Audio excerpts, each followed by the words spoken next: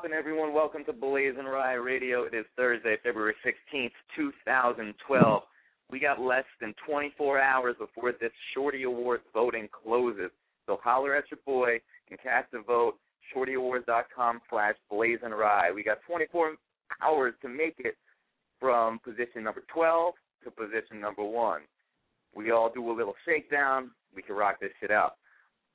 Tonight on the show, we have a great show. We have musicians Tom Fuller, Martina Downey, and, of course, we have Ed Hale. But first, I'd like to introduce my co-host. This is a good friend of the show who's been on countless times, and he has directed a new show called 10 Tall Tales About the Men I Love, which will premiere at Judson Memorial Church, February 24th. Please welcome my co-host, acclaimed choreographer Tom Fogarty.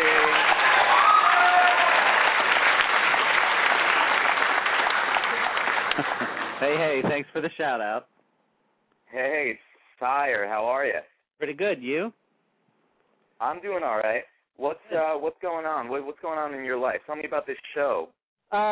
Just sort of mad, crazy rehearsal time, when you get down to a week before a show.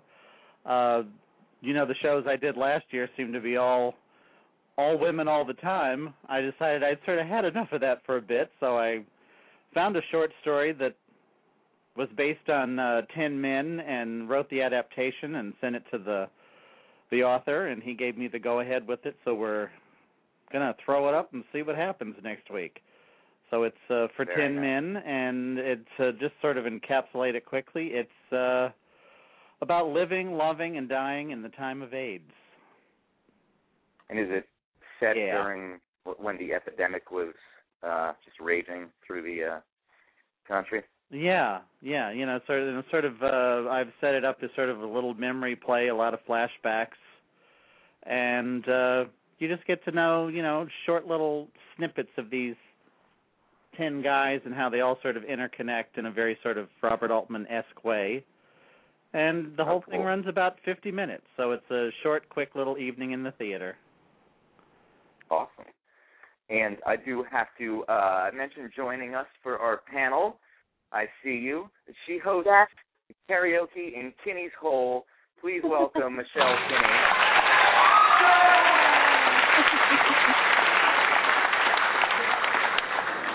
Ryan, it sounds like there's an awful lot of people in your apartment cheering for me. There are. I never understand why they come to my apartment to look at me instead of go to the guest place. I don't know.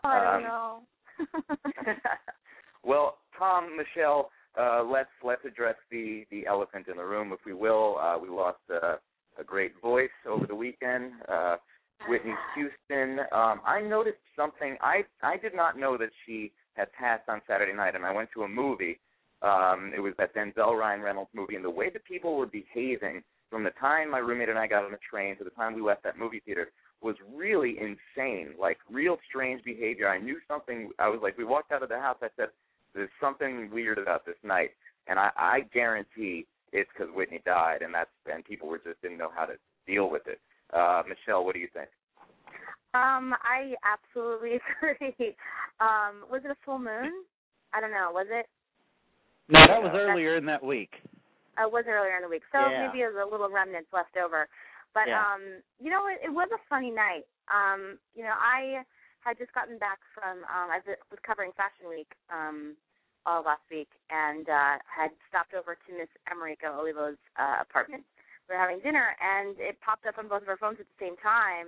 I was like, you got to be kidding me. So we turned on Whitney Houston videos and, MP3s and things like that. We were listening to her, and then I kind of went outside and I walked by a gay bar, and it was like, I could fall in love. It was like, everybody everywhere was listening to Whitney Houston. I don't know, it's so sad. It's very tragic. But yes, I thought that the reactions from people were it was interesting. And speaking of, Tom, what was your reaction? Well, sort of the same thing. I mean, I was in the middle of a rehearsal, and this young intern that was helping us out, 16-year-old, totally clued in and texting the entire time, like suddenly just sort of had this gasp and shared with the room that the news was that she had just died. And it just, think everybody just immediately started sharing their little one-off Whitney stories. That's true. Because you're sort of not believing that it's real. I immediately thought of the night that I found out that that Michael Jackson passed away. It was that same kind of right. What? Really? Right. He was a troubled person, but still shocking, There's something about losing an icon, and there's something about being in this city when that icon passes that it's very, I don't know, but there was something very weird in the air the day that Michael Jackson died. But it also was something beautiful in that every bar became a tribute to Michael Jackson. Every dance club, Michelle Kinney's birthday became a tribute to MJ. And Whitney too. But I went to a gay bar on Saturday night, and they were playing Mariah Carey, and then a little Mary J. Blige, and then finally Whitney. And I was like, wait a minute, they're playing Mariah? I thought it was a little bit. I wouldn't do that if I were the DJ. Sire, what do you think? Well, what club was it? I know that's the question. You don't have to say, but you know how those things go. Some people are just clueless to that. Which club was it? Vlada. What about you, Michelle? Oh, Vlada. They have the good vodkas there. What do I think about that? I think that's silly. They got to capitalize on that, or at least pay homage to Miss Whitney, especially. I'm like, if you're going to go listen to some Mariah Carey, so there's not a lot of bars that you can go to that are going to play Mariah and Mary J. Blige and Whitney Houston all night long. It's very, very slim pickings. So I would think that Vlada would pick up on that personally. But, right, but Michelle and Ryan, though, having just said that, then what do you think of the party going on that night out there in the same hotel and everything? Oh, okay. I'm really sort of like, I go back and forth on that one. I mean, it seems like Clive, I understand Clive, was sort of, yes, her father at that point, and that, as he says, she would have wanted that. But there was just something about that that was a little creepy to me. Yeah, I mean, I know that he didn't go to the pre-Grammy party. I know that he stepped out and he didn't go.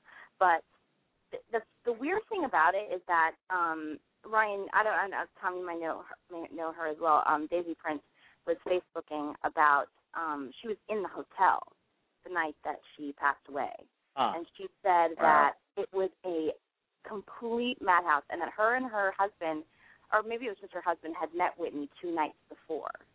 And that she just came up to him and just started talking to him. And it was very kind of strange but cool. And, oh, my God, Whitney Houston. And then 2 days later, she was gone. And they said that the spectacle in the hotel was just so completely insane. I mean, I was following her Facebook status. They were just, it was crazy. She said that everyone from, people who were at the hotel staying there to reporters trying to get in, everyone was trying to get a piece of what was happening in a really disgusting kind of way. Yeah. And she said helicopters were constantly hovering over. Some of her friends were there, like in a red carpet kind of way, waving to fans. It was really really messed up. And the whole thing was really kind of disgusting. So I don't know. It's hard to tell. I mean, I don't know. I know the whole. If Michelle Kinney says Facebook posts were crazy, then you know that things were on some fraganacle bull that night. So. Yeah. No, they have, and they have this person, Ryan. They have this Martina person Downey coming up in just a sec. But Martina, just hang in there. We're paying our respects. Tom, what were you going to say? It was just odd. There was this moment on CNN where this reporter is outside talking about, how downbeat and sad and everything, all the people that were gathering there. And then you hear this blasting party going on in the background. Yeah. They were right outside the hotel where the pre-Grammy party was going on. And it's just sort of really? It's kind of one of those things where it's life goes on, but does it have to go on so immediately? Yeah. Right. It's that. Give it a moment. That's the question. Give it a moment. Yeah, just a moment. And speaking of Grammys, let's Michelle, what was your favorite performance at the Grammys? Well, just because she's my girl and she's been through it, I'm going to have to say Adele. I know there were a lot of other great performances that night, not including Chris Brown. But I hate him so much. I really, really hate him. I tweet at him a million times a day because I hate him. But Adele, I thought that, Wait, what did you tweet Chris Brown? You don't want to know. No, you can say it. There were a lot of them today. I'd have to look at You've just been tweeting Chris Brown nonstop? I do it all the time. I think he is a vile human being. I think he's trending. He is.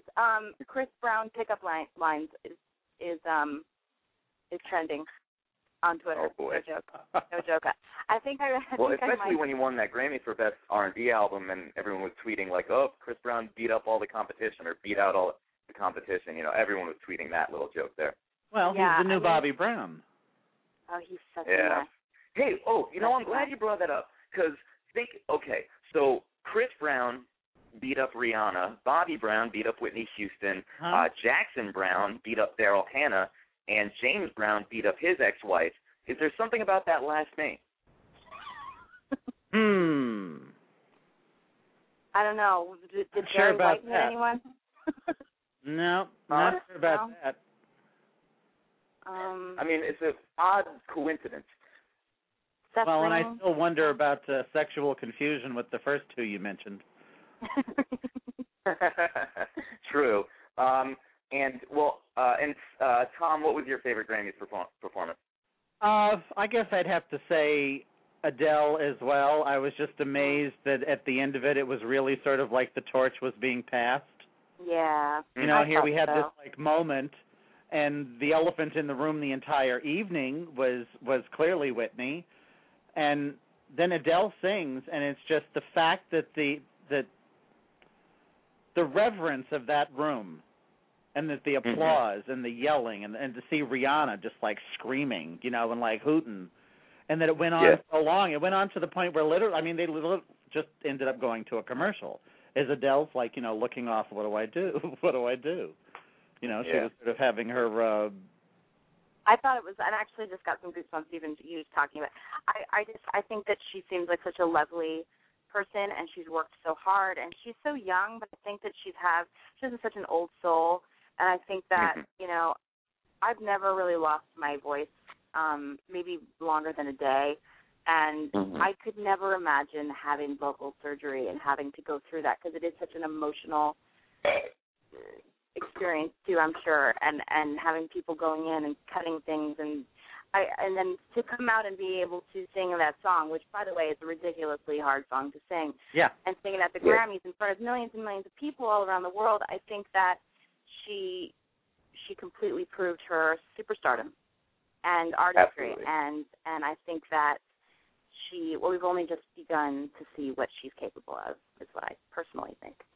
Yeah. Well, I got to say that I really enjoyed seeing Brian Wilson back with the Beach Boys, but do you know how Maroon 5 in that song made me feel? Maybe the way Ben the fostered kids made me feel. A certain way. A certain way. Here we go. When you just don't know what you're feeling, you can't find the right words to say. Well, that's the moment you start to realize you're feeling a certain way. You feel a certain way, I feel a certain way. I said everybody's feeling a certain way. I feel a certain way, you feel a certain way. So many things that make me feel a certain way.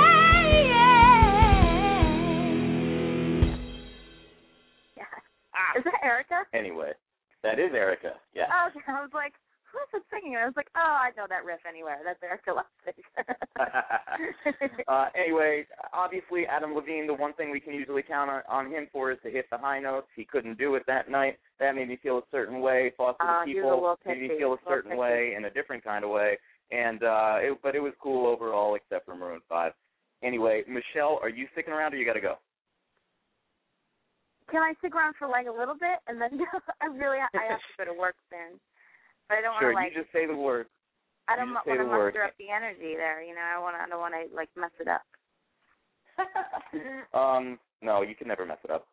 So our first guest has an event coming up at New Yorican Poets Cafe, February 19th, and she's a very talented singer. Please welcome to the program, Martina Downey.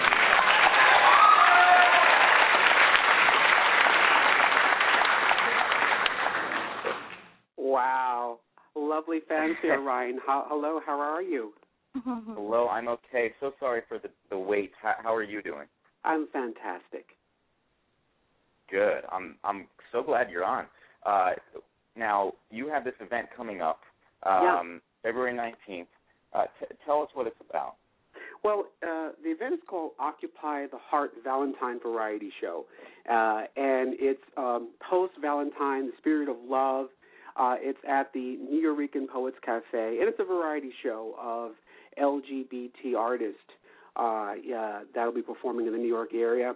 And we'll be down in the village at the New Yorican Poets Cafe, and it's a part of the 2012 Fresh Fruit Festival, and it's going to be a lot of fun. Just a lot of love, romance. It's being hosted by my producer, Robert Urban, of Urban Productions, and there'll be a number of different wonderful artists and talent artists there. So I'm excited. Lovely. That sounds fantastic. Yeah. Martina, in case you didn't know, it's a party here tonight. We have just party. big co-hosts galore. Yeah, I hear it. Well, speaking of, you just mentioned LGBT community. I just wanted to interject that Chris Christie is a big fat idiot and other observations. Yeah, well. Yeah. Aren't you you're from Jersey, right, Martina? Oh, I'm born and raised in New Jersey. I'm a Jersey girl all the way. Yeah, I grew up in a town called Paterson, which is about 10 miles west of Manhattan. And so I'm from this area. It's a very small area, but very dense with people. It's small and big at the same time. You know, when I grew up in Paterson, it's sort of like, you know, we get to go on the bus to go to New York, the big town, but we're only 10 miles out from Manhattan. So when you're young, it's, you know, it seems big. Yeah, definitely. Now, you are known for combining different genres together. What was your initial inspiration for combining psychedelic rock with old school R&B? It's really how I was raised. You know, I grew up. My parents grew up in the South. They were from the South. They were raised in the South, the Southern Church, the Southern Baptist. And so there was all that gospel music. My mother liked gospel music. My father liked barbershop quartets. And when I was young, they would take us to these churches throughout different places. We would get the whole spectrum of, you know, gospel music, you know, the collegiate gospel music, the church, the Southern Baptist gospel music. I mean, I grew up Roman Catholic, so I didn't really have, you know, we didn't really play gospel music. We're not allowed to play gospel music. We had Gregorian chant, we had the folk music, and then, you know, I grew up. I listened to the Beatles. I listened to Bowie. I listened to rock music. I grew up on NEW. So it was just a whole smorgasbord. And then you had the younger generation, which was my siblings who were old enough to be my parents. So they brought up, you know, Temptations and Motown and Sly and the Family Stone. And so when I was a kid, I was listening to all this great music. It was just coming out. It was hot. It was in the house all the time, live. It was there. My sister used to say the Supremes was rock and roll. Now, I have a whole different concept of rock and roll, but all of that is what I listen to at the same time. So I can listen to Bootsy Collins and then put on a Brian Eno album right after. It's just something I just did, you know. It just didn't seem that they were all related to me. Now, what you just described sounds like any typical evening at Tom Fogerty's house. Am I right? I was going to say in my house, too. Like, I completely am totally enamored, like, listening to you talk. I feel exactly the same way. I grew up on everything, and I kind of fused with everything that I was exposed to as a kid with mainstream music as well. But my parents being baby boomers, you know, I listened to a lot of rock and roll, Rolling Stones, and my dad's a huge AC/DC fan, and, you know, so I listened to everything, and that's really, I'm sure, as you as well, Martina, has such an effect on how you sing and what kind of music you like to sing and the kind of music you like to write. So I totally am right there with you. That's so interesting. Right. Martina, I'm really looking for this is Tom here. I'm really looking forward to hearing the whole album, because what I heard on the website that Ryan sent me a clip to and Hurricane, I just absolutely love. And what you just said, it's like I can literally hear all of those little bits as it goes through. Yeah. It's just sort of there. Yeah, it's and the Field. Sort of side bit is it really reminds me of, and again, not this, I mean this as a true compliment, because it's just sort of the rawness of Joan Armatrading when she was starting up in Columbus, Ohio. Because I was at Ohio State at the time that she was playing, like the little dives around campus. And it's just that same sort of, if you just give yourself over to listening to what people channel through themselves, it doesn't have to be labeled any one particular thing. Just go with it. And Joan Armatrading was that about a your big sound. influence on me. Big influence. So this moment, Martina, where you took out a quarter, put it in the jukebox, and discovered David Bowie, was this an epiphany, or as the bartender down the street would say, was that the epiphanotic given in your life? It was amazing. I'm like, who is this guy? I mean, his music just was so electrifying. I could relate to the soul. I could relate to the lyrics. And then when I saw what he looked like, I was just even more and more curious about who this person was. And the more I listened, the more I watched, the more I saw these different characters and the whole theatrics of it all. I was mesmerized by Bowie. I liked him because he was brave. He was going places that nobody was able to do, and he was able to get away with it. And he did it successfully, and that's what drew me into him.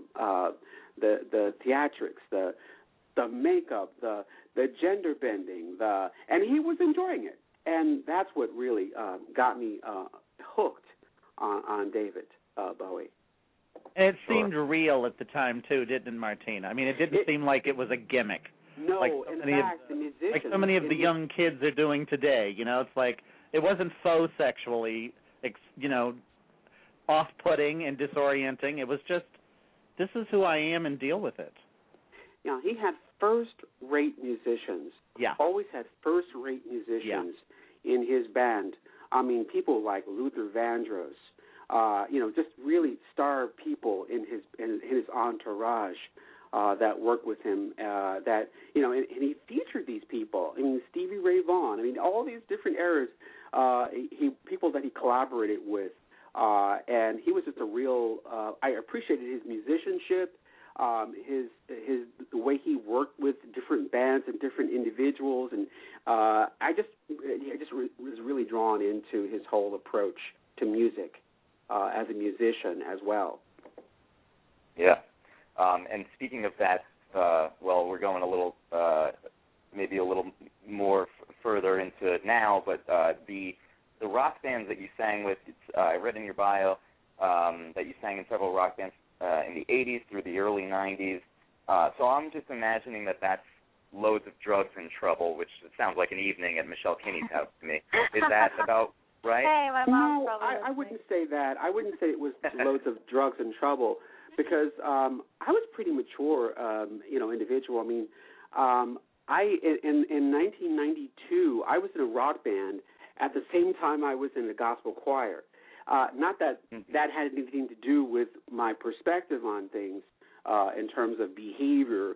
I take music very seriously, and I always did, and I enjoy it. The gospel music was boot camp. It was very structured. The rock band gave me the freedom to do things vocally, to feature me, the performer, more, and I got to do a lot more fluid things. And so that gave me a lot more degree of freedom than I had with the structured gospel music. So they each had their different benefits, and so I was able to do them both at the same time. I don't know how I pulled it off, but somehow I made it work. And the band that I was in was called New Life. It was a Black Rock Coalition band, and I got in the band completely by accident. I called the Black Rock Coalition one day, and I talked to the secretary on the phone. I wanted to figure out how to join the organization, and one thing led to another. She says, I really like your speaking voice. My band's having a rehearsal. Can you come on down and check us out? And next thing you know, I'm in the band. So wow. We did a lot of gigs in the city, around the city. It was a lot of fun, and it was a wonderful experience with the whole Black Rock Coalition entourage, the whole group, the different groups and so forth. And I got to meet a lot of interesting people that were a part of that experience.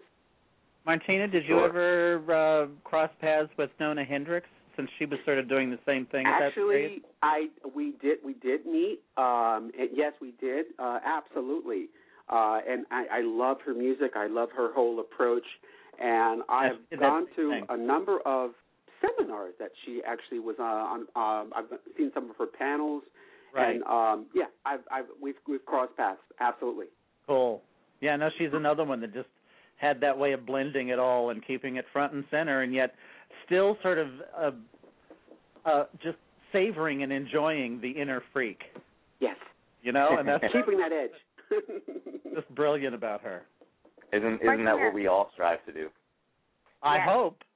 Yes. But a lot of people get tamped down and get put in boxes and are forced to live a lie and all sorts of things just to get by. And so when you have somebody that makes it and keeps doing it, it's refreshing. Yeah. to say the least. Martina, I have a quick question. This is Michelle here. I've only been a New Yorker for 8 years, and I always kind of have this romantic idea about what New York was like, before I got here. And, I've played in a lot of clubs here as well, and I know it's so different now. CBGB's is gone. So many places have kind of lost its grit. But I have to ask you, what were your favorite places to perform in New York, and maybe why they were? Wow. I don't know. There was a place called Sweet Jane's I used to like to go to. We performed there. It was just a lot of fun. It was the crowd was intimate. It was just a lot of fun. It was over on 12th Street, and we used to like to go there a lot. There was another little place. It was like a little dive, and I can't think of the name of the place. Delta 88. Deltas. Oh, yeah. Yeah, and I did Deltas with the choir, believe it or not, and then we were there. Wow. It was a smoky place. And then I did Deltas with the rock band one night, late night performance, very smoky. I don't think I could see past anything from the smoke. But it just, I guess that kind of added to the environment. And I don't smoke at all. And so it was really difficult to be. Gosh, I know. I was saying, I've been so fortunate enough, that I've been singing in clubs after, New York State passed the law that you can't smoke in bars anymore. I can't even imagine what that must be like. Yeah, I mean, it's something that, room, but, that's taking it to a whole new level. That's terrible. But, I mean, like you said, Tom, it sounds like you, Tom, you sounds like you remembered the Delta 78. Yeah. They were quite interesting. No, and there were a lot of places like that back then. They're just even all the sort of crossover cabarets that existed then don't anymore. Right. And in those days, everybody aspired to getting to the bottom line on that circuit. Mm-hmm. And that was just one of the great rooms. And just to quickly go back to what we were talking about, Whitney, Leslie and I were fortunate enough to be at the bottom line for Whitney's album party. Wow. For that first album when it came out. So you had this just turned 20-year-old gorgeous child standing on this little runway stage singing all those hits that now were just, part of our everyday fabric. Sure. And it was just stunning. And I guess that kind of thing happens still, but the electricity of it, I think, is gone. It's all hyped before you even get to that anymore, so that the music is almost secondary the way the business pushes it now. So I'm really appreciating these new, the people that are coming on just sort of doing it on their own and saying to hell with that. Speaking of that, what do you think of the new school R&B, Martina? Oh, music is going to change. It's going to constantly change. I guess what I would aspire to listen to, what I listen to, they now called, there's a name called it. It's called I forgot what it's called. It starts with an N. I'm losing it. Neo Soul, right? That's what they call the new old, right? But to me, it's R&B. That's what I listen to, and what they call hip hop to me is R&B. The antecedents of hip hop, it's been there. It's just been evolving and constantly evolving over the years. So I can connect with some of it. Some of it I can't connect to because of my experience is different. But I love it. I think it's all wonderful. I think it's good that it's evolving and it's continuing to challenge, our society. And so when it's healthy, when it's about healing and it's about helping people and sending positive messages, I support it. And so absolutely. You know what? I had a thought that I'd like to share with you all.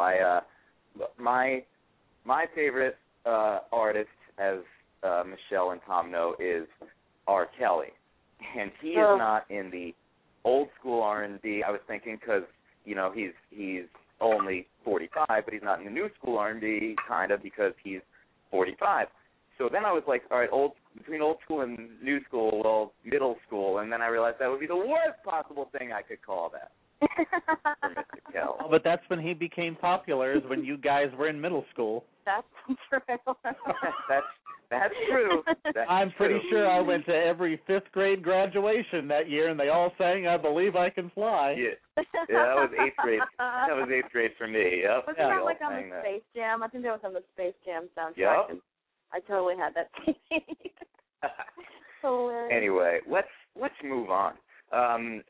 Martina, you mentioned before that you're singing gospel by day and then rocking out at night. So there's that dichotomy there, and your bio says that you eventually created an approach that was uplifting without compromising reality. Do you think that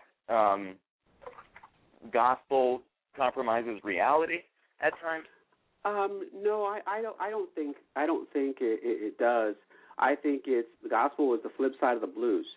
They're the blues and gospel. They're very similar musically. If you look at when you look at the actual music, they're very similar. They're the chord structures.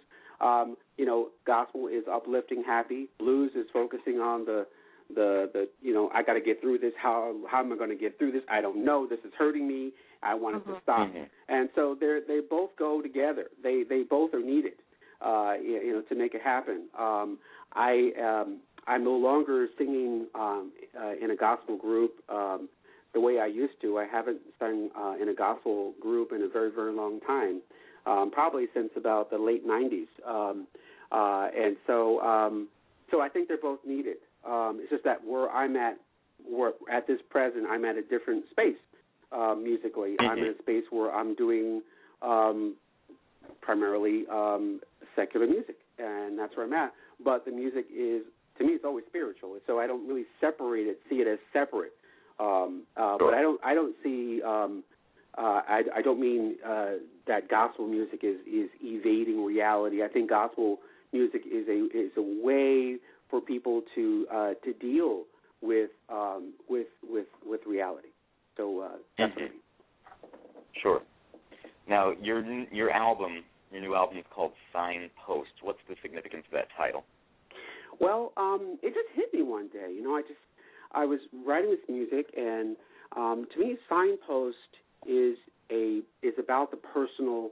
It's about your personal journey. It's about your spiritual journey through life, and the signposts are those messages, either bad or good, that we see, the lessons that we learned along the way, and what decisions we make to get us through. And so it's not about whether we fail or succeed. It's about the journey and the lessons that we learn along the way. Hopefully, fewer mistakes. And so it's really about that struggle, that journey, and how we evolve as we grow as individuals in our society. Martina, I love that, and I just want to compound on what you just said, because as a theater director, that's something that I tell my cast all the time, is that as we're working through this, we're going to find the signposts for the audience to be able to take whatever journey it is we want to give them, but we all need those little like guides, those little hints, those little landmarks along the way that we can get back to if we need to. So I just love that idea of signposts. Thank you. Yeah, absolutely. And I'm personally like super. I know I can't stay forever, but on the show right now. But I am super wanting to download your album. Where can I go and get that? Is it out yet? Has it been released? Yeah, it's out. You can get it on CD Baby. You can get it on iTunes, Amazon. It's everywhere. If you go to my website, which is www.martinadowney.com, you can see the links to everything there. But it's available. You can just get it. Great. Amazing. I'm going to do that before I go to work.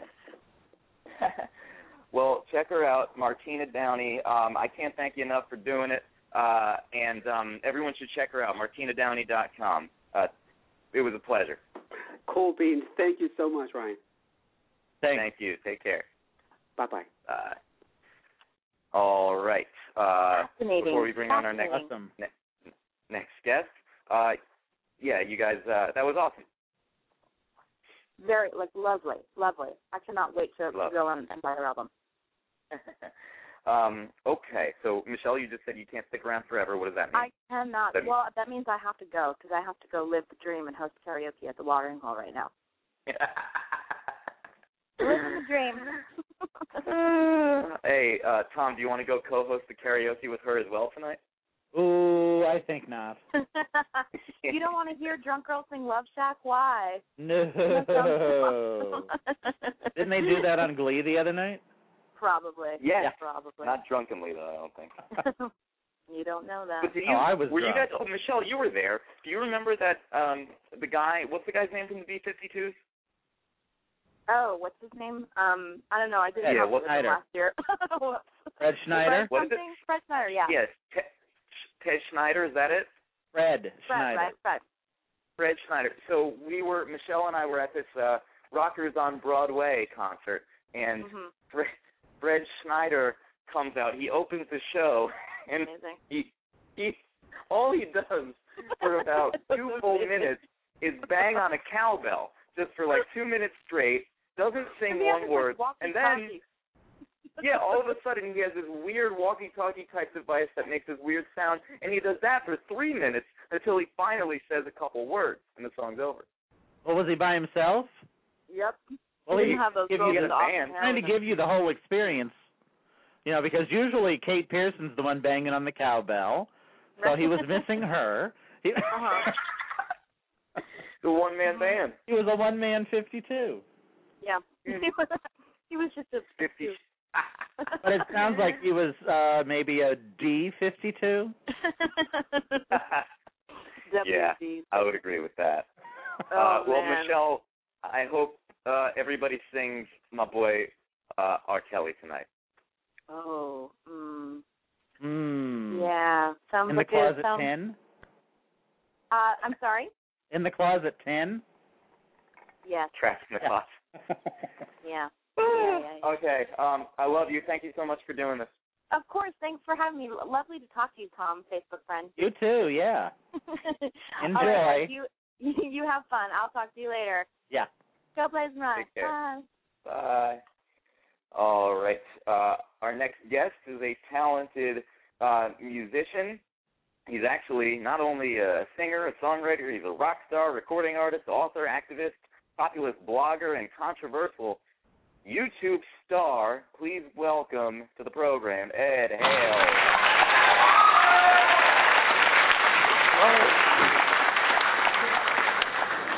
You're too kind. Listen to all that applause. Yeah, man. How are you doing? I'm doing well, man. How are you doing? That was fun listening to you guys. I've been listening to you for the last couple of minutes. Oh, cool. I'm glad you enjoyed your wait. Sorry about the wait time there. No. So, good times, man. Very cool. So I'm here with my co-host, New York theater director Tom Fogarty, and we're here on BlazinRy chatting with Ed Hale. Now, what is the scene like in San Francisco? How much rice-a-roni did you eat while writing that song? Dude, you're funny, man.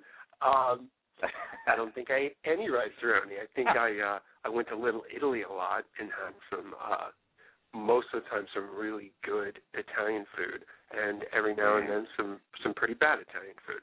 But I actually found it to be a very cool place, and we're headed there in a couple of days to shoot the music video for that song, actually.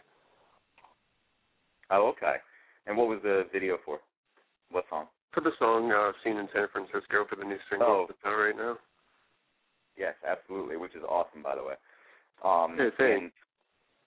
You had a song, it hit #1 on the new and active charts. Is there a new and inactive chart, and what makes a song active? Yeah, that's like industry speak. For the chart is the adult contemporary radio format, and you guys are in New York, or where are you guys located? Yeah. All right. Yeah, I actually have to look, because in New York, just between you and me and everybody else listening, I actually listen to Z100 because I'm like a closet top 40 lover. But I used to love WRXP till they canned it, which I still just can't believe that we lost our best rock station. But that was the one that just became a news station, right? Yeah, just freaking ridiculous, man. I mean, FM, right on the FM dial, and it's just a bunch of people talking about, stupid news. I just don't get it at all. But Matt Pinfield was like the morning host. He did an awesome job. That's a whole other story. But in New York, we've got about 4 adult contemporary radio stations.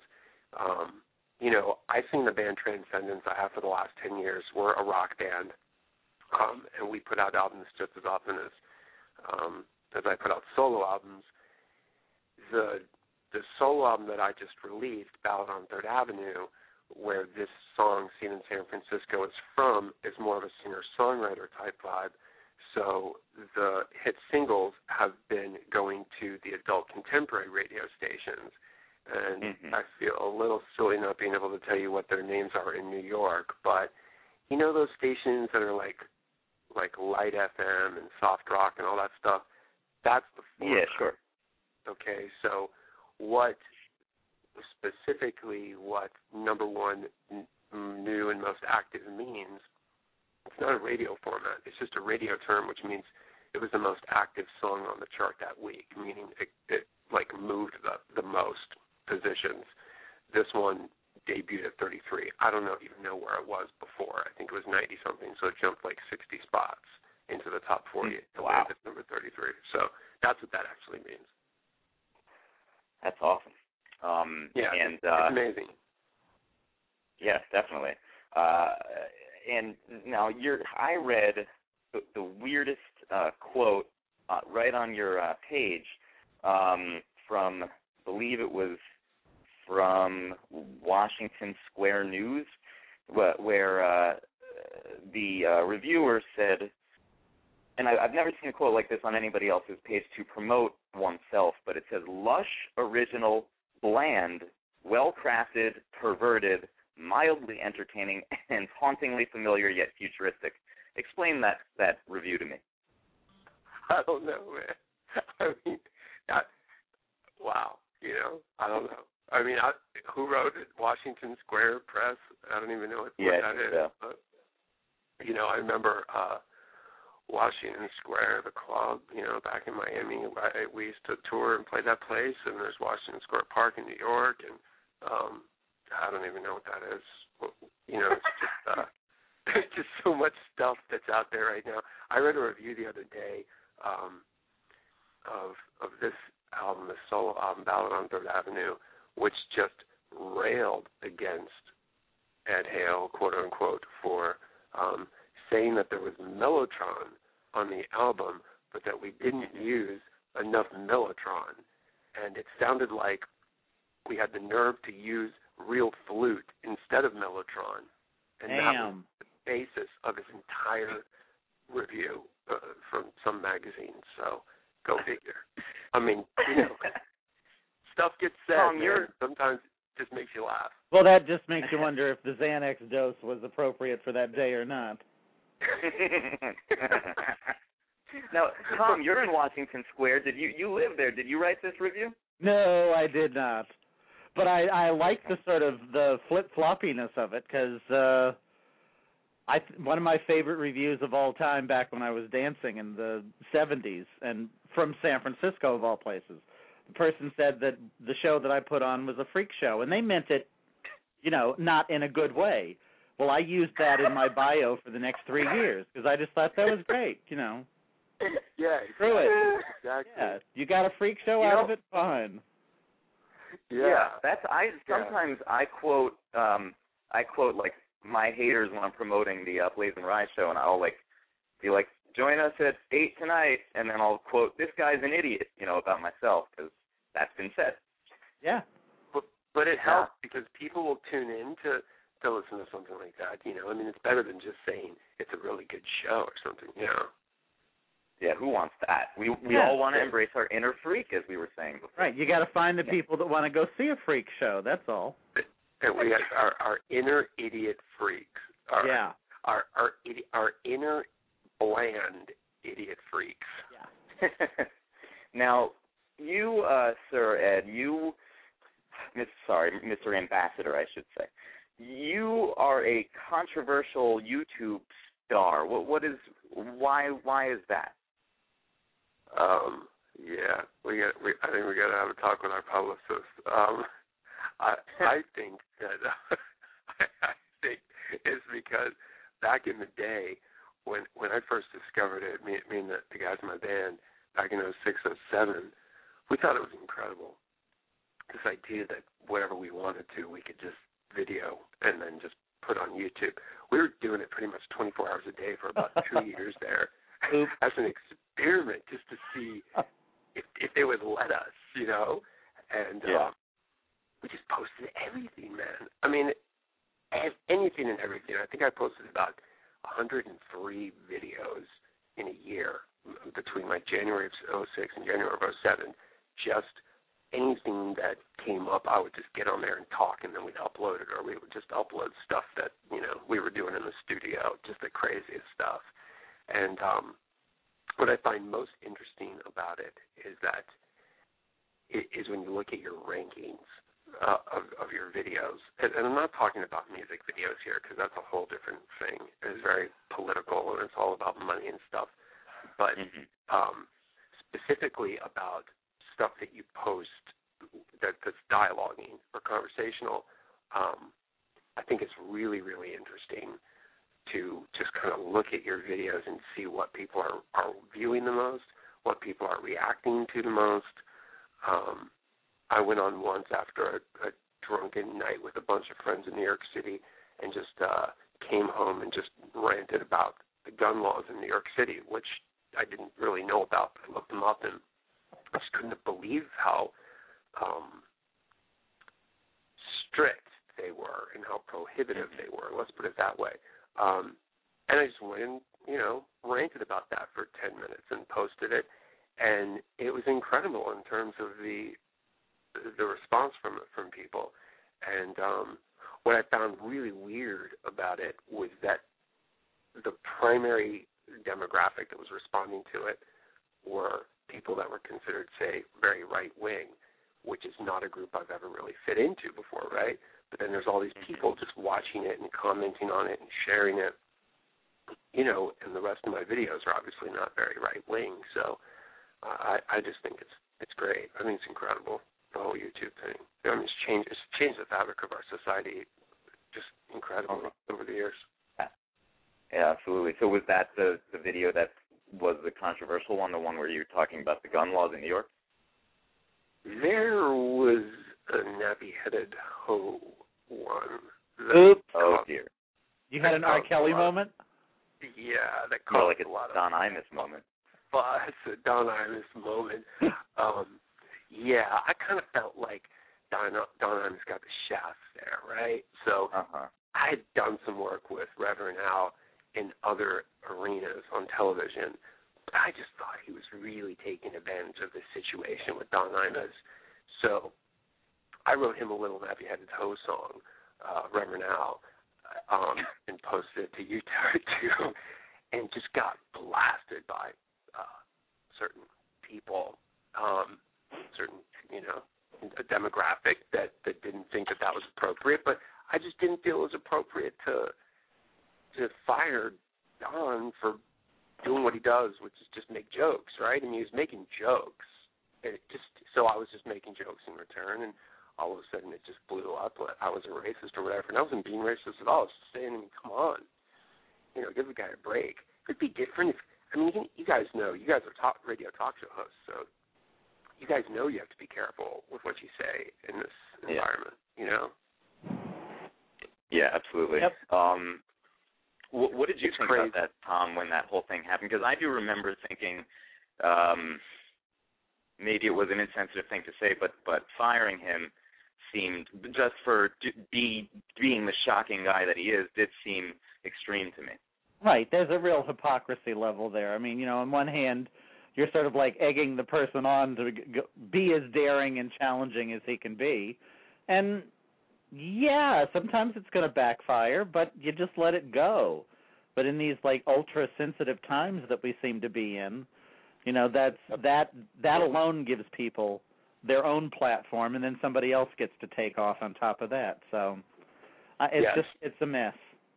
It's like listening to Nancy Grace now going on about Whitney and who pushed her down under the water. That's how she misinterpreted the whole report that came out in L.A. and why they said what they said and didn't say what she thinks they should have said. It's like, excuse me. Yep. Yeah. And Pierce is now doing the same thing as well. Yeah, he's had this. Yeah, it's great. It's crazy. And he's doing it every night. I mean, enough is enough, number one. And number two, it's nobody's fault unless someone literally just, forced her to do stuff, which I sincerely doubt. I don't know if you guys watched any of the Pierce Morgan interviews over the last couple of nights. But no, Pierce, I haven't seen any. Well, he just seems completely obsessed, man. I mean, it's been 5 nights in a row now, and all he's done is talk about Whitney Houston. And the primary reason he's doing it is because he keeps wanting to blame people for what happened. And he's a very well-meaning person. He's a nice guy, but he just refuses to accept that she's a strong-willed person who has responsibility for her own life like the rest of us do, and she made these decisions. And, it's like Diane Warren was on there 2 nights ago, and we were tweeting back and forth about it, and, she went on and just said, Pierce, look, you can't blame the people that are with Whitney when they're on her payroll, and she said, go give me a drink, and then if they don't, she's going to fire them. So what are they supposed to do? And I didn't know that Nancy Grace was doing that. Coincidentally, Nancy is actually a member of the church that I attend in New York, and Nancy's on-air personality is very different than her, private personality. But she does tend to get a little.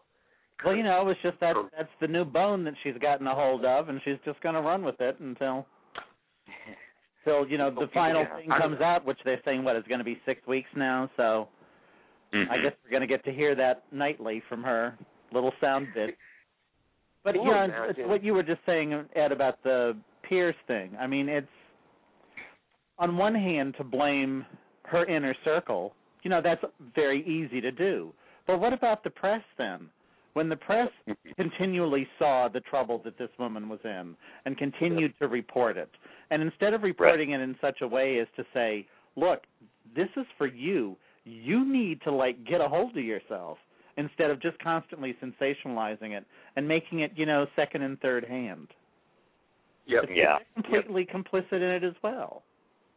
Well, sensationalism is what it is, and it's like what Shaka Khan had said recently about it, or Nikki Sixx from Motley Crue had said about it recently, that why is it that everybody loves you the most once you're dead? Right. And that speaks, I think, to exactly what you're saying. I mean, that's all we've heard about now for 20 years about Whitney Houston is the press talking about her. And it's before Bobby Brown even, so now it's like real easy to beat up on him for any number of reasons. But no, she was in that slide before him. Mm-hmm. Yeah, see, I don't know much about them. All I know, though, is that what you're saying is very, very true in terms of all we read about for the last 20 years is her drug problems, but not in any kind of, like, supportive, encouraging way, like, hey, Whitney, we love you and wish you the best of luck, but more like tabloid shocker, Whitney on death's door from cocaine abuse, and it's bam, bam, bam, bam, bam for 20 years about that. Then she dies of it, for obvious reasons, because she's been so beat up and lambasted by the press. And now all of a sudden the press is like done a complete reversal, like, oh my God, we can't believe this has happened. Whose fault is it? Yeah. Well, same thing happened with Michael Jackson. Yeah, well, that's what I mean. They're totally complicit in it. So it's absolutely. It's ridiculous. Now, Ed, you're while we're on this morbid tip and death and all that, I read a quote of yours from a blog. And it says, from your blog, still finding myself obsessed with a quiet, secret, subtle, and almost constant gnawing at my insides about the unbearable sadness of how impermanent everything is. Our lifetimes are short here. I remind myself that it's up to me to find the meaning. While I'm here, I try to live my life to its fullest, and even then I cannot shake the deep underlying knowing that they are all just moments lived and then soon forgotten. Where is the meaning in that? What girl broke up with you that day? What was the deal there? Oh man, dude, you are so funny. Yeah, man. Wow. I mean, you know what I'm talking about. I remember for me that happened when I was 16. That moment of realizing that, that is what that's that. And we can try to run from that. Into any number of different little caves if we want to, but in general, that's the big realization or the big aha we get at the end of the road is that this life is super short, and we don't know when it's going to end, and honestly, we don't know what's going to happen when it does end, and it's hard sometimes to find meaning. Like, it's really hard for a lot of people, I think, to find true meaning. And what I mean by that is the underlying meaning behind things or underneath things. If someone's parents die or if someone's marriage ends or, look, I don't know how deep you want to go with this, but it's, it's not about breaking up with people or anything like that. It's more like just, like, finding that, like, those nuggets, those moments that really do make you feel like, okay, that really meant something I'll remember for the rest of my life. Yeah. Like that. And then even then, who the hell knows, right? Because then a couple of days later you've forgotten about it, you've moved on, and, you're still left with that feeling of like, what's going to happen next or, what happens after we die or whatever. Well, that's so interesting this would come up because I literally was just having this conversation with someone yesterday. And I was saying, I think, again, it was because of this Whitney and the play that I'm doing and dealing with the death of one of the people in the play. And that realization that I remember just like what you were saying when I was in my teens and just the shock, the literal terror that would come over me when I would, like, find myself going down that road. Oh, shit, when you die, you're dead and you're gone, and that's the end of it. And then realizing that terror was a little tamped down in my 30s and that I would still, it would happen occasionally. Like when my father died, I, experienced that again and got to that point. But it, took a while. And now I'm, going, where did it go? I thought that was going to be present and there all the time. And now it seems to, once you get to a certain point in life, in the journey that you're on, you do start to realize that really doesn't matter. It's the right now, this minute that matters. And what am I going to do with that? How am I going to make the most of that? And will I make the most of it? It's just the question become completely different. Completely different. I loved that little rant that you just put out there because you sort of hit on all of those phases that I just sort of mentioned having gone through. And now it's like I sort of miss having that moment of just absolute terror about my mortality. Forget immortality, just my mortality. Yeah, it's interesting that you say that, being a theater person, because Woody Allen has talked about it and touched on it so much over the last 30 years in his films. That kind of seems to be the thing that he's most obsessed about too, and he does it in a really comedic way, which I think is one of the many things that we all appreciate about him is, the fact that he has that same sense about things, but he makes it funny. It's tragic, obviously. I mean, it's the tragic curse of our DNA that we know we're here, supposedly unlike the other animals on Earth, but we don't know why we're here or how we got here or where we're going post here. I mean, that's kind of like, the big glitch in the system, isn't it?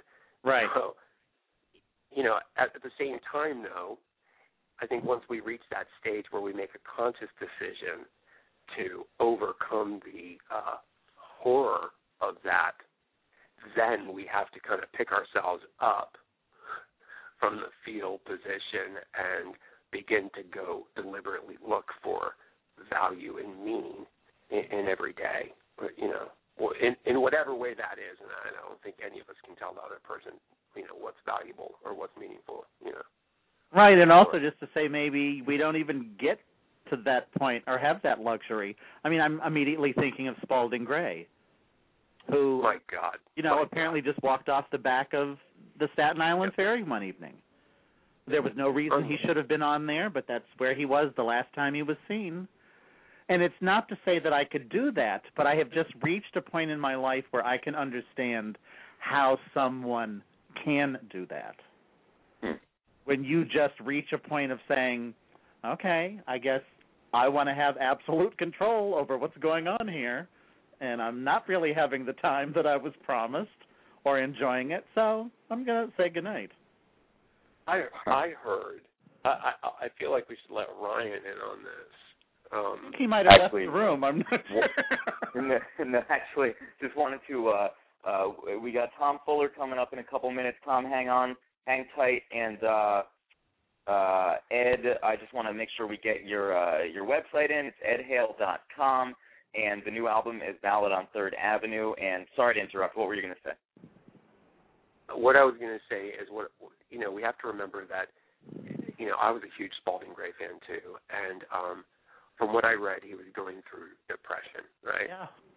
And evidently he just was tired of dealing with it, so he decided to stop being a burden to his family and just, off himself. Quite frankly, because of the comedic nature of y'all's show, if I were him, I would have just taken a bunch of shrooms or flown to Egypt or done something, I wouldn't have just walked off the ferry or jumped off the bridge. I mean, I always think when people reach that point where, including myself, all of us have gotten to that point probably where we just feel super depressed. It's time to do something way, way, way crazy or freaky, and as opposed to just end your life. Right. Because you do have another day, right? And you may be super depressed. Drop some shrooms and fly to Egypt and go ride a camel or something. That's the way I look at it. Yeah.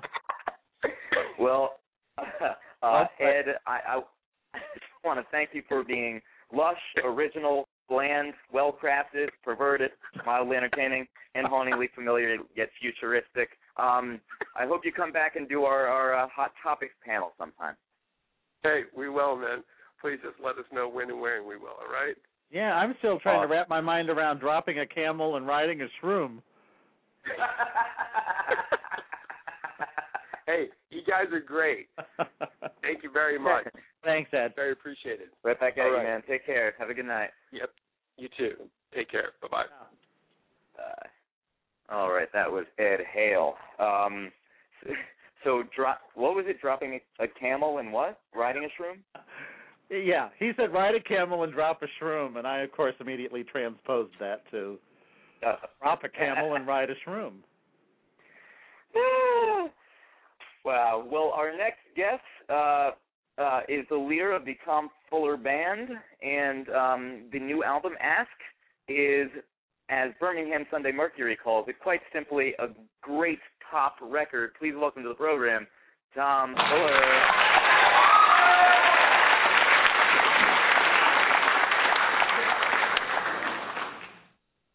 Wow, very cool. Hey, Thanks Tom. for having me. Absolutely. Now, now we have two Toms on the show, and now when I say Tom, it's going to be, well, let's see what happens. Hey, Tom, what's up? Who's the other Tom? That would be me, Tom. Well, I tell you what. You know what we ought to do? We ought to call one Tom. We can call the other Tommy or T. How's that? Call him T? Yeah. Okay. Yeah, you can call me. You can call me Uncle Tom, too. I don't care. But you know what? I'll answer to just about anything. Yeah, but late for dinner. All right. Tom Fogarty, I'll call you Uncle, and Tom Fuller, you're Tom for tonight. All right. Now, Tom, your new album, Ask, is getting great reviews. Why the title Ask? That's a good question. We had a number of different ideas to go with, and everybody kind of agreed that Ask, the single, was pretty strong. And, it just kind of evolved where it was such a simple title. No one could think of anybody that had used that. And we thought, screw it, let's just do it. And we did. Awesome. I'll take that. Great. Let's do it. Let's do it. And now the band, Tom Fuller Band, how did you get the name of your band? I started out doing, billing myself as a singer-songwriter. But you know what? I had gone through a phase where I was writing, a lot of singer-songwriter type of tunes, but I was growing as a writer, and I was starting really to write, I was writing vaudeville tunes, a couple of blues tunes, and some real cool rockers in addition with pop stuff and the Sweetheart Ballad. And I needed more and more guys to play with me, and then it was suggested, it's not just you, even though I write the music and sing and all that. I'm a big believer that it's a team game, and so someone suggested, why don't you just call it a band? And it was like, yeah, let's just do that, and I haven't looked back since. Cool. Yeah. It's kind of like as I grew and as the music grew, I needed more people to do it right, and it was like, this is what I'm supposed to be doing. So let's just do it together. I like that too. Now, you're from Chicago. Right. What does being from Chicago bring to your music, do you think? The blues thing is kind of there too, but Chicago independent music is real rough and edgy, and there's a lot of people doing a lot of really, really cool things. You learn real quick you have to be an innovator if you can. You have to get along with people, but I think it's a great place to get exposed to music. There's a lot of different genres that are happening here. Cool. Yeah. Would you ever consider doing duets with Chicago's own R. Kelly or Kanye West or Common? Oh, God. Yeah, I'd be open to anything. I'd be open to anything. I would love to hear that. Duets are a lot of fun. Sorry? Duets are a lot of fun. Oh, are they? Do you have more fun doing duets than you do doing solos? No. I would choose solo all the time. Okay. Now you are known for breaking rules in music. I read a quote: "A couple of sections violate music laws. I'm not a trained guy. It feels good to me. I run with it. I don't give a shit about the rules." Yeah, right. Do people give you shit about not giving a shit about the rules? No, actually, I think they applaud it and they like it, and when that I've had that happen, like 3 or 4 times. I don't read music and I don't write music. I think if somebody put sheet music in front of me, I think I could figure it out. But it would take like all day to do it. And even then I wouldn't be sure. I don't know. What do you think? What do you think, Uncle Tom? Yeah, run with it. I mean, I'm just trying to think. Going back to the music rules, okay? I remember it was a song, one of the earlier ones I did. It was called Wherever You May Be, and I just went all around the map, and I remember this keyboard guy that was playing this one part. He was just shaking his head, and he said, "I can't believe you went from this to this, and then back to this, and it worked perfectly." And I said, "Well, what's wrong with that? I mean, it sounded great."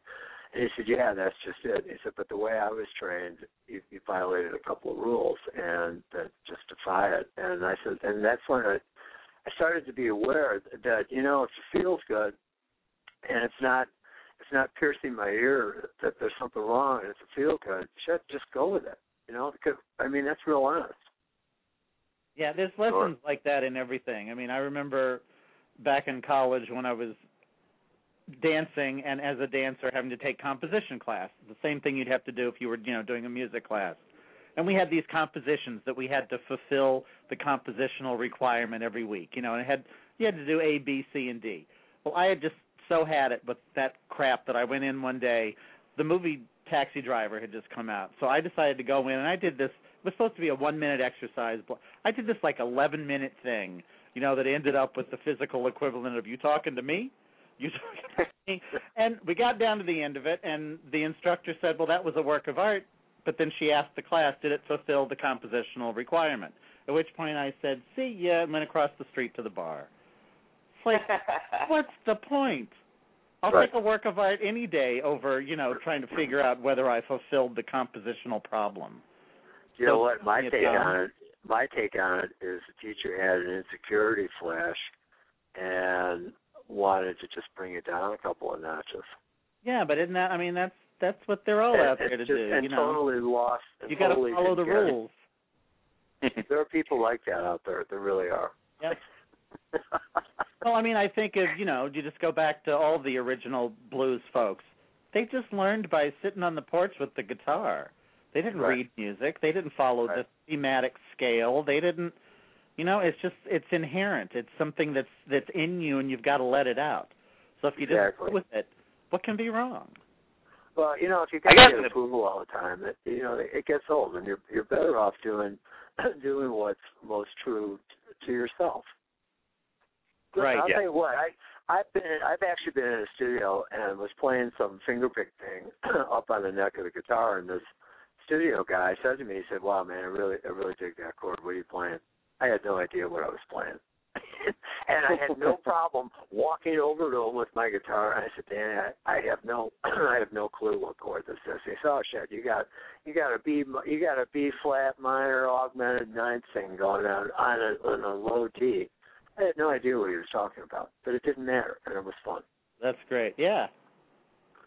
Yeah, I got in a big argument with a friend over the musical American Idiot, the Green Day musical. He really hated it. I liked it. And it was just, I didn't think it was amazing, but I enjoyed it.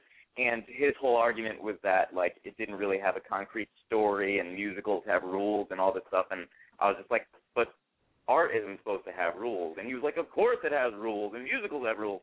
But I thought that was kind of whack. You know what? If you had a good time, that's really all that matters. Yeah, exactly. Yeah, Speaking of good times, I read a quote, Fuller can hang and bang with the best of them. Who are you hanging with, and who are you banging with? Well, first of all, I don't kiss and tell, so that takes care of the banging thing. And hanging with, you know what, I just got done having some people over from the UK in the music world, so I spent time with them. It's like the last week has just been crazed with either rehearsing with the band, dealing with a couple of music things. I hang with whoever I hang with, but my challenge lately is it just seems like I never have any time. and when I do have time, it's like I've got this to-do list and shit. Mm-hmm. Can you guys relate to that? Uh-huh. And I'm still feeling bad that we're on your to-do list right now. Yeah, well, no, I'll tell you what. I found out about this, and I've just had a lot of shit going on, and so I got this call, and it's like, don't forget, you got that radio thing at 8, and I was like, oh man, and I feel you. Well, it was just that I've just been really scattered with a lot going on and stuff, but it was a priority to me, and no way I was going to turn it down. Thanks for having me. Right.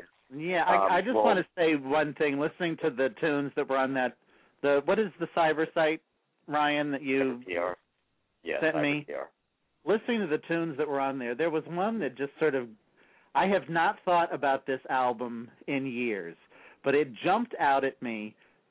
Do you remember John Mellencamp's very first album when he was Johnny Cougar? That's right, John Cougar. John Cougar. Which there was just something about the sort of very sparse but yet full sound, almost like there was like a little tinge of glam to it that I just found so captivating. Is that something that has worked through a lot of your music, or that's just where you're at now? Well, am I speaking with Ryan or Tom? Is this Tom? This is Uncle Tom, yeah. Tom, what song are you referring to? I think it's the third. It's the third one. Third one. I think you have 4 listed on there, and I think it's the third one. Take Me Away? Yeah. Yeah, I love that song. That's a fun song to do. And it truly speaks to, when you just right off the bat said this, you're the singer-songwriter, that has been sort of where you came out of and came from. That's right. So part of that genre. I mean, you know what? Here's something. Here's what I want to share with you, Tom, that makes that song kind of cool.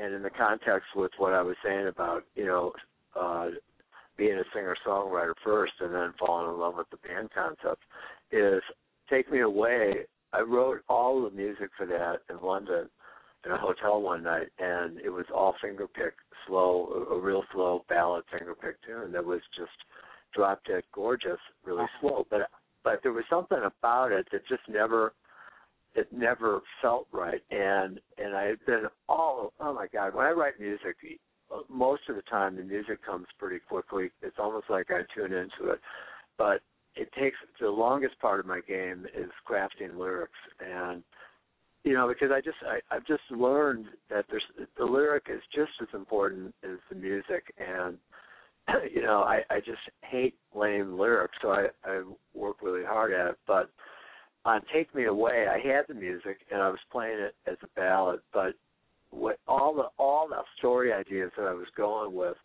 God, none of them felt right. And finally, I had an experience that was a tough one to go through, where I was feeling a lot of abandonment and all the negative feelings towards one person, and the main feeling probably was just being hurt.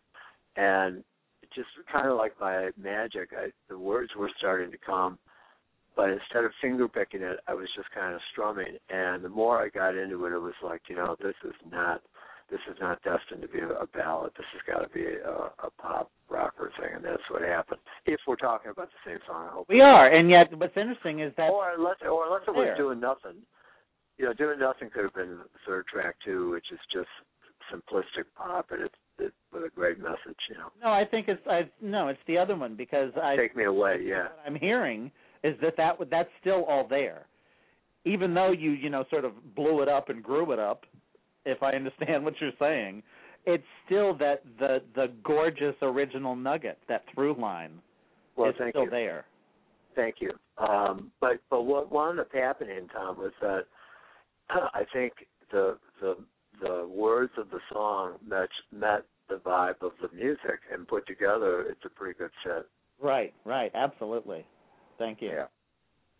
Now, Tom Fuller, you have actually just been working with Paul McCartney's longtime musicians, and I know that you've long admired Sir Paul. What was that like, having them right there playing with you? I tell you what, it was one of the coolest things I've ever done. My producer, Rick is a good friend of BlazinRy, who's one of Paul's guitar guys. And, so I had this collection of tunes, and we were going to get together. And the phone rang, and he said, look, do you want to record with Ed Hale Jr., who's Paul's drummer, and my buddy BlazinRy? And it was like, oh, my God, are you kidding me? So he set it all up, and everybody kind of met in L.A. And, Abe is such a phenomenal drummer. I mean, he's unbelievable. And I've seen him play with Eric Clapton. But more importantly, I've seen both of these guys in all the McCartney videos, and not to mention I've seen him perform. And I had met Brian years earlier. But so we get out there, and, these were just really wonderful human beings. I mean, brilliant, just phenomenal musicians. I mean, I'm not a drummer, but Abe shows up for a session with a guy that he doesn't really know much about, and he brings 36 snare drums. Mm-hmm. I mean, it was like, oh, my God. I said, Abe, do you have enough? And he said, yeah, man, I wanted to just be prepared because I wasn't sure what we were going to get into. And I loved the fact that this guy was treating my project as like his number one thing they had going on. And so that was just cool. And they did their creative thing. They loved all the tracks and thought they were really cool. And the conversations about what's it like to play with Paul, or what's he like to hang with, and does he really smoke really good stuff, And it was really wonderful. It was really a lot of fun. So what I've done is whenever Paul does a show and I can go to it, I go to the show and I go backstage and hang out with the guys and keep it going. They're great, really, really great guys. That's amazing. Awesome. Did you now? Obviously, you were influenced musically by the Beatles, Paul McCartney. Who else have been major influences musically in your life? I've admired Eric Clapton for a long time. There was a band. There was a band. Do you remember a band out of Canada called Clo2? I don't. Do you, Uncle Tom? No. Does that ring a bell? Well, I think this. I don't know how far back this goes. This is what time frame? Shit, I don't know. Maybe this is a long time ago, guys. Like the mid '80s. I just stumbled into this band called Clo2. But a lot of the British rock guys, I followed British rock music for a long time, and yet the guys like James Taylor and Mellencamp and all those guys, just fabulous guys. But I think when you grow up and you're doing this stuff and you hear all these influences and you hear all this music, eventually, though, I think you wind up getting to a place where you know what you feel like you are. You know what I mean? Yeah. And I never felt like I was a certain kind of a songwriter. I always felt like because I always had a high appreciation, like for musicals. Some of the music and most of the music in musicals is always great music, as well as turning on and listening to great rock music. So I think I've come into my own. I write what I feel. I write what gets on my radar screen. I'll write about, and that's what I do. And if the final product is a song like on Ash called Best of Me, which is really just a wonderful ballad, going from that to a rocker like Morphine Maureen, just two completely different types of music, and then finish it off with some other cool stuff. So it's been a fun ride, to say the least. Sure. One thing I should tell you, one thing I do want to say, because I love my band guys, and I think I don't get to talk about them enough. But the cool thing about Ask is you've got 12 wonderful tunes, okay? 6 of them, I think, were recorded with Abe and Brian, and 7 of them were with Abe and Brian, and 5 of them I did with my band, okay? And I'm going to tell you, it's seamless. And unless you unless you know what songs those guys played on, you'd never tell it different. Yeah, so I'm real proud of those guys. They stepped up, and they're terrific. Awesome. Shout out to your band. There's a song of yours that has this great line in it. Keeping Time has the key line: "The fire and passion of any dream will let no one or thing come in between." Speak to this line. What do you mean by this? Ryan, I think it's cool that you caught that because it is. I think it's a gem too, and you know, I don't have anything to hide here, but I was in a real short time relationship. Actually, I was in a marriage, and just some stuff happened within months of being married that I realized that, or at least I felt that she didn't really get it as to how important my music career was. And it was almost like her agenda was just totally different than what I thought it was going to be. And, you know, I was in kind of a real weird situation where it was like, you know, I could just continue this and pretend that everything was just fine. But that would just tear me up inside. And that is what that line is about, is that I just wasn't going to let certain things get in the way. It just wasn't going to be an option. So I made a choice. Yeah. So and it's just not, I think any of us in the arts can relate to that. It's just not worth it. It's not worth, you know, being miserable all the time and sacrificing what you love. You know what, Ryan? I honestly felt like I was at this crossroads, and was I going to sell myself out, you know? And that's what I mean about that fire and passion of a dream, that no one or thing is, man, that's how I felt when I wrote it. I really felt that strongly. Still do tonight. But, you know, thank God I had that, because if I didn't have that, Ryan, maybe I wouldn't have written Ask, and we wouldn't be talking music tonight, you know? That's great. Absolutely. You also, in that song, reveal life does go on, and with another day, you can fill up the backpack with hope. Why not a messenger bag or a satchel? What did I say I used? Oh, backpack? Yeah. Oh, yeah, that's right. I said a backpack. Well, because I've got a lot of stuff, I guess. I need a lot of room and a lot of space. I don't know. All right, Tom. Well, I'll tell you what, people can go check you out at tomfullerband.com. The new album is Ask, getting great reviews. I really appreciate you coming on. This was a blast. Anything else you want to say before we go? No, you know what? I'm new to your show, but I listened intently to that other artist that was on, and it was a turn on to listen. And I will be checking you guys out. And again, thanks for having me on. Let's do this again sometime. Great, thanks, man. All right, you guys take care. Later. You too. Have a good night. Bye. All right, that was Tom Fuller of Tom Fuller Band. Okay, so let's we'll recap with Uncle Tom Fogarty here. We just spoke with Tom Fuller. Go to tomfullerband.com. Follow them at Tom Fuller Band on Twitter. Also had the Ed Hale. Go to edhale.com. I believe it's Ed Hale Music on Twitter. And also, of course, Martina Downey, who does not seem to have a Twitter account. So just to go to her website, martinadowney.com, and make sure you guys vote. What is it that everyone's supposed to vote for, Tom Fogarty? For you. Go to shortyawards.com/BlazinRy. Cast your vote. And thank you to everyone who has. What did you say? If you feel a certain way, that is. Yeah, exactly. Thank you to everyone who has voted and gotten us up in the top 12. Now, you are currently working on 10 Tall Tales About the Men I Love. It'll be at Judson Memorial Church, February 24th and 25th.